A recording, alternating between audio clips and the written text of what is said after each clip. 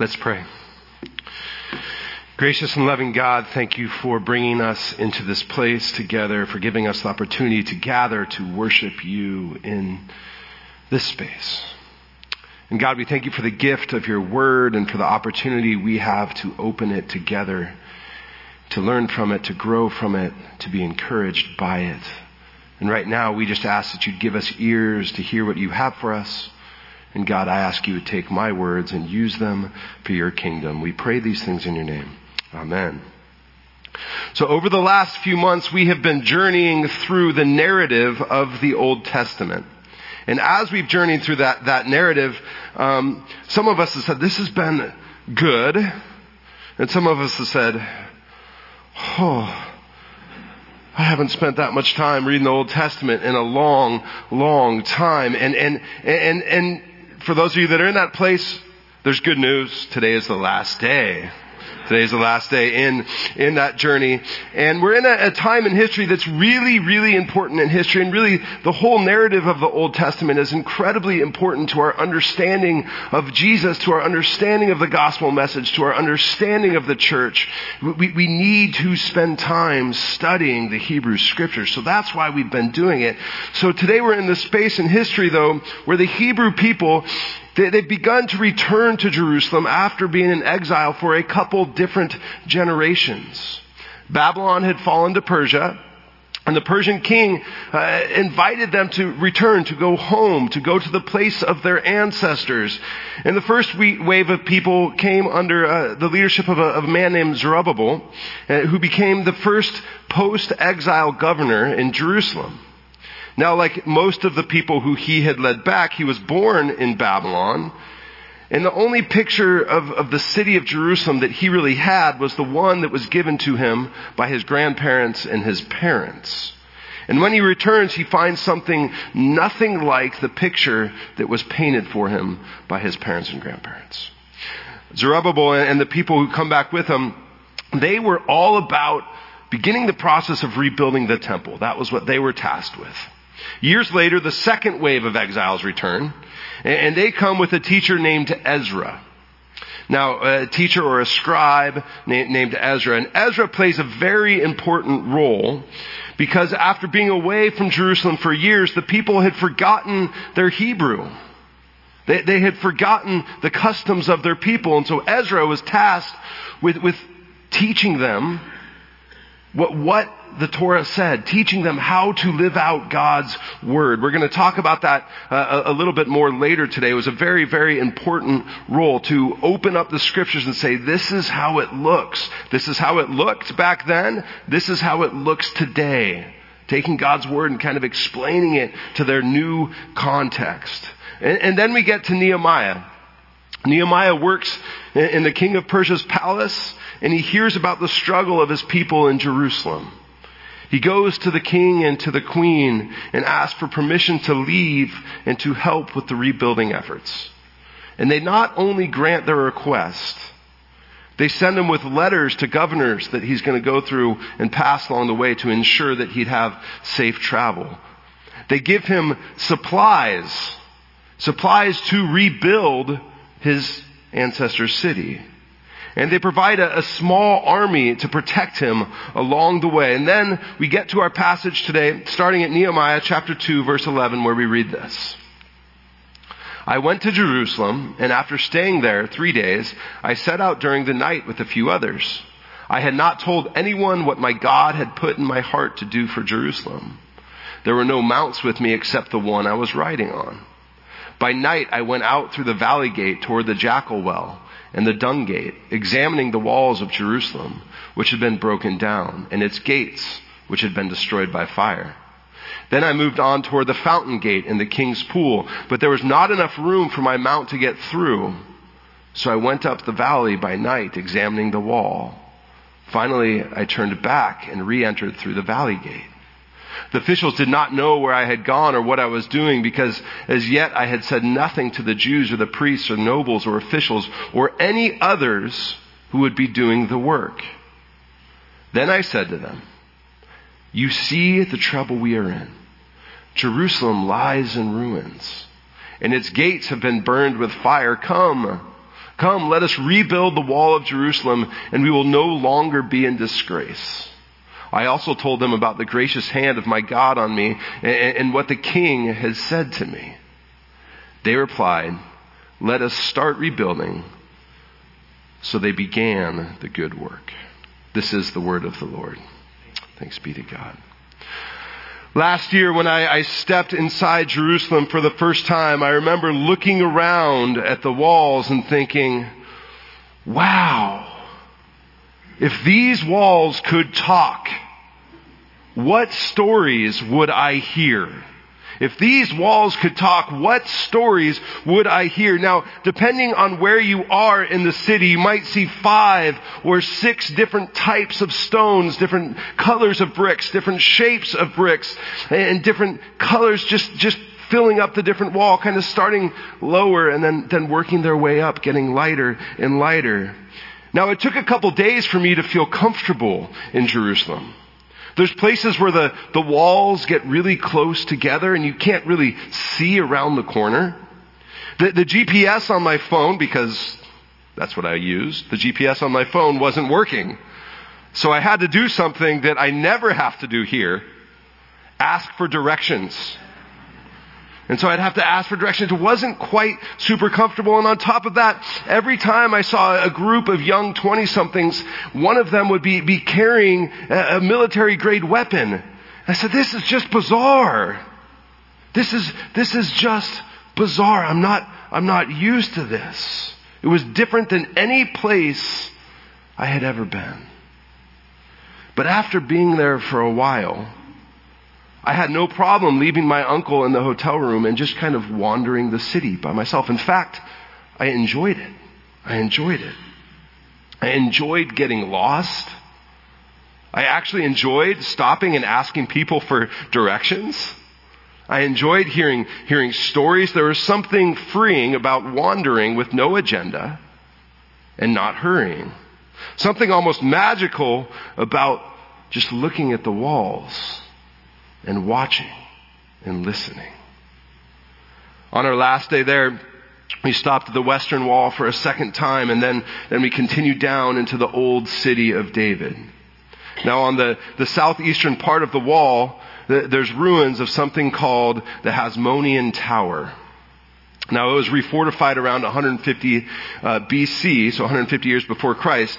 But you can still see the layers of the stones that I was talking about. Those layers, they're almost exaggerated in this part of the wall. And you can see there was a part of Nehemiah's rebuild.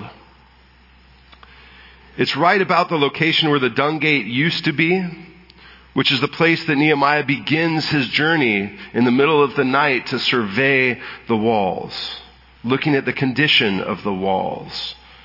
I imagine he's hearing stories in his head that his parents and grandparents had told him about how great Jerusalem was, and then looking at what he saw. He quietly went from gate to gate, taking it all in and not telling anyone about his purpose yet. I'm guessing he had some of the same thoughts I had the first time I set foot in Jerusalem. If only these walls could talk, I would know what really happened here. He had heard about the great city. He had heard about the temple's glory days under Solomon. But the walls he saw also told the story of destruction and defeat. As Nehemiah and his community begin to rebuild, we're given a blueprint for what it looks like for a community to rebuild itself. This wasn't just about a wall or a city. It was about much, much more. It was about a people remembering who they were and reestablishing their identity that had long been forgotten. As they rebuild themselves as a God-centered community, it comes through the building blocks of servant leadership, of willing participants, and through the ability to hear God's word, to listen for God's word. Now those same sorts of principles are used anytime a church or a faith community is faced with the task of rebuilding. Doesn't matter if it's a physical structure or if it's a community itself. And I believe they're applicable to where we are as a church now and today. First, we see that building a God-centered community comes through servant leadership. Now, we see evidence of Nehemiah's servant heart in the first passage that we read this morning.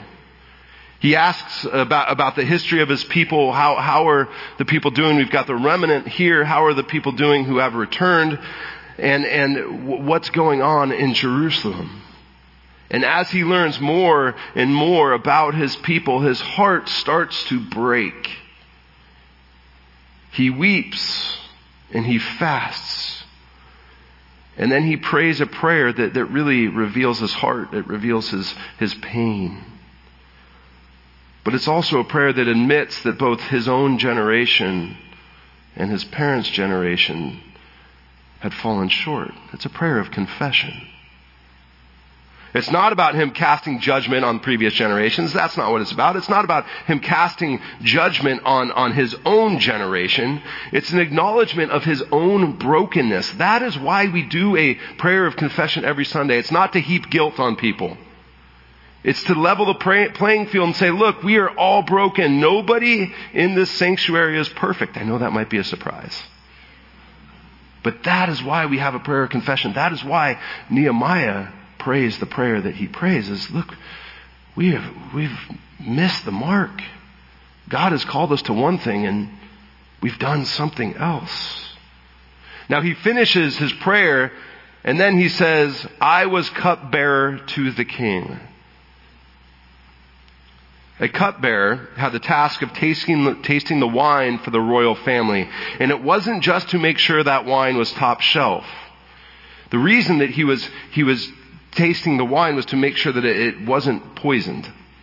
And it was a position that would have taken years to work up to. It wasn't something that you get right when you start working for the palace. It would have taken a long time for him to earn the trust of the king and queen, to have access to the king and queen. To his contemporaries, to the other folks who worked in the Persian palace, he would have been seen as a bit of a leader, a head butler of sorts, who had proven that he was loyal, who had proven that he could be trusted. And that trust, the trust that he had earned, is on full display as he approaches the king with the request to leave the palace and to go to Jerusalem. Now, the king of Persia knew Nehemiah was a leader. He knew he was a leader because of the position he was in the palace. And he knew he'd approach his new position in Jerusalem with the same sort of attitude that he approached his position in the palace with.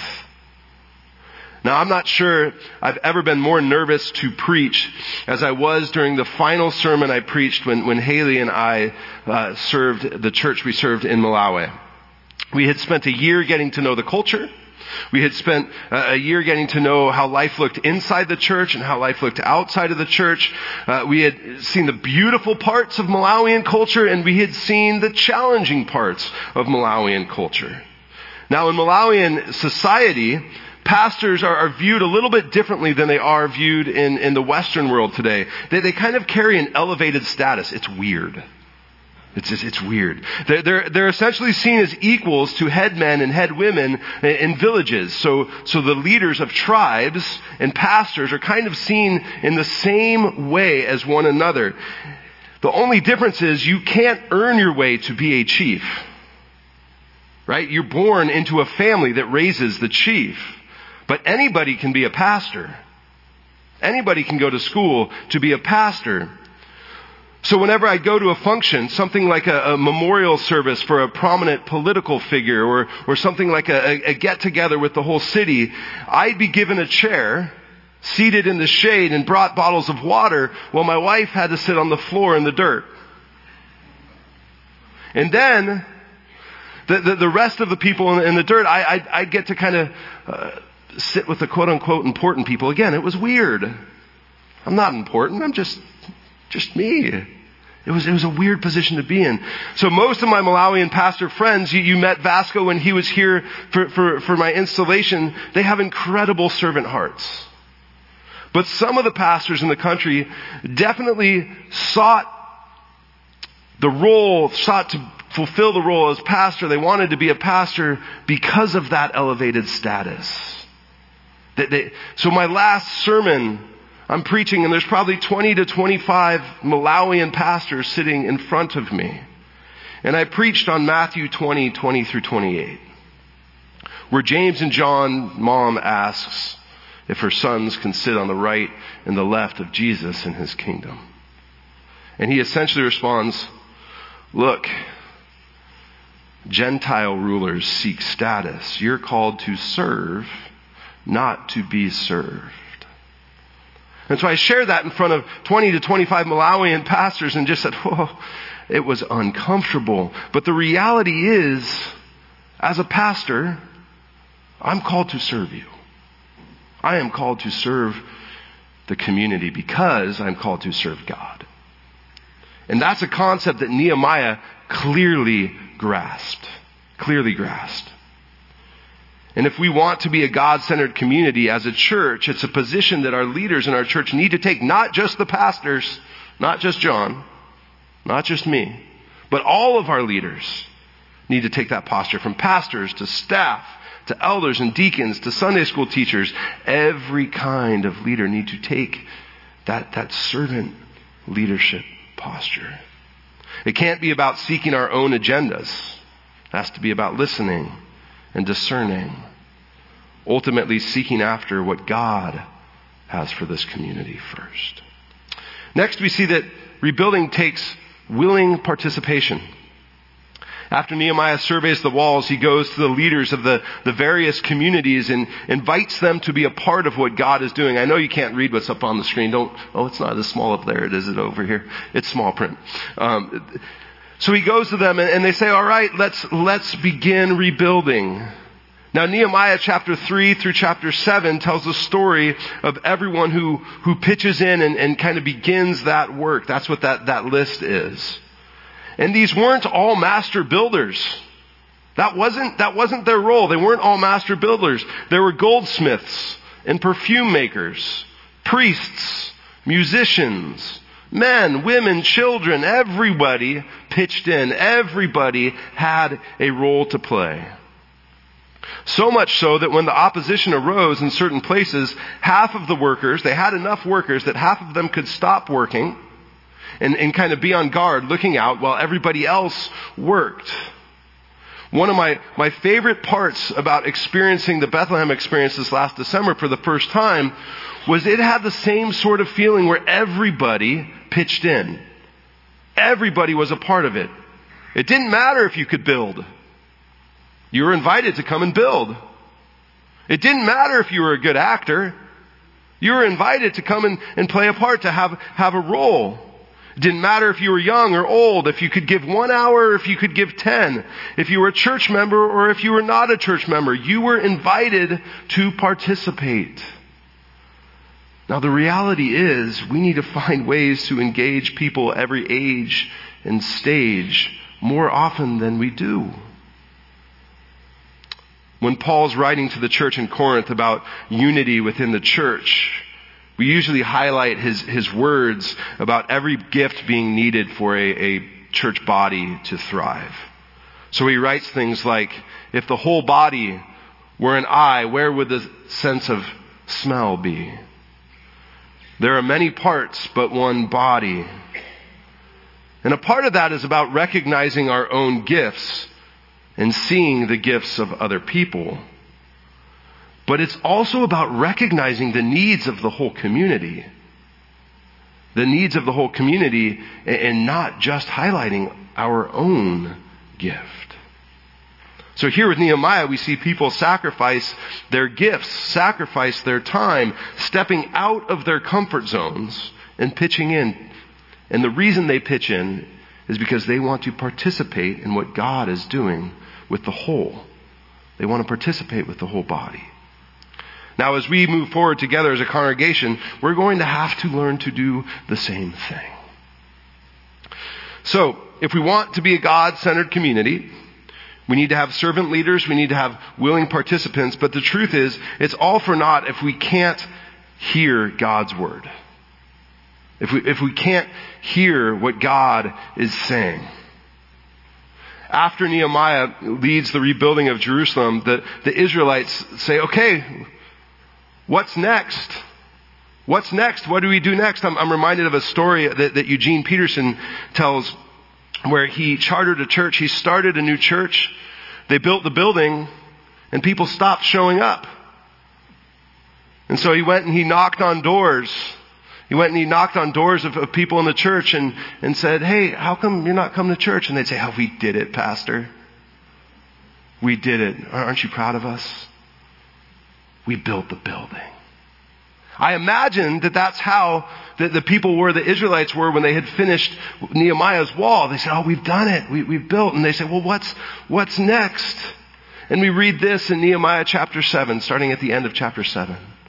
When the 7th month came and the Israelites had settled in their towns, all the people came together as one in the square before the water gate. They told Ezra, the teacher of the law, to bring out the book of law of Moses, which the Lord had commanded for Israel. So on the first day of the 7th month, Ezra the priest brought the law before the assembly, which was made up of men and women and all who were able to understand. He read it out loud from daybreak till noon as he faced the square before the water gate in the presence of the men, women, and others who could understand. And all the people listened attentively to the book of law. It had been generations since something like this had happened. Generations since the Israelites had gathered as one body. And here they are together out in a public square near the water gate. Ezra, who had led the second wave of exiles back to Jerusalem, is asked to pull out the Torah and to read it to the people. Now, we don't know how much he read or from where he read, what book he turned to, but we do know that they kind of built a platform and he got up and that he read from daybreak to noon, about 6 hours. 6 hours. So that means I've got a little more than 5.5 hours left. Now, before you feel bad for not having a 6-hour attention span, this culture was an oral culture where nothing was printed. So they were used to listening to hours on end, but it was also something that they hadn't heard for a long, long time. It had been so long since they had heard the Torah that they were hungry to hear it. What does that look like for us? What does it look like for us to be hungry to hear God's word? So Ezra opens up the scriptures, and the older priests, they explain what it means to the younger generations so they could understand. I imagine they passed down the stories their parents had told them about Abraham and Isaac, Moses and the Exodus, David and Solomon. They probably helped them to understand the context about things like the nuances of temple life and the nuances of worship. Those were all concepts that they just didn't understand. Now, for some of the people who were listening, it was probably the first time they had heard the story. And for others, it had been so long that they just simply needed a refresher. So while I was at this small group retreat that I was at this last weekend, we were reading through scripture together through a part of 1 Corinthians, and one of the guys, my friend Jeremy, he stopped in the middle of as we're reading something, and he says, "Am I crazy? I've been reading 1 Corinthians for 30 years, and this is the first time I've read this." How many of you have ever had that experience while reading the Bible? Some of you who've been reading through the story have kind of expressed similar things. This is really here? The truth is, depending on what's going on in our lives and what's going on around the world, even if we've read through a passage hundreds of times in the Bible, 100 times in the Bible, when we get to that 101st time, it speaks to us differently. That's why every time I preach, I say, God, grant us the ears to hear what you have for us today. I'm guessing this isn't the first sermon that most of us has heard on Nehemiah. Maybe it is. But grant us the ears. Every time we open God's word together, we need to say, God, grant us the ears, the eyes, to see, to hear what you have for us in this text. That's the beauty and the challenge of Scripture. And it's also the reason why we need to be reading it continuously as a community. It's why we're journeying through the story. We need to be rooted in Scripture. Earlier this year, in January, we began a bit of a rebuilding process here at WPC. We have a Vision 2020 team that was formed, and it's comprised of 4 staff members, 4 elders, and 4 church members. And we're working to build off of the strong foundation that has already been here, the strong foundation that was built over the last 50 years, and to say, okay, what's next? What's next? What does God have for us next? It's primarily a team that is tasked with discerning and listening to where God may be leading us. Now, we're not in a place as a church where we are necessarily building buildings or walls, unless you want to talk about the courtyard but our church is in a phase of rebuilding. And there's a lot that we can learn from Nehemiah's story.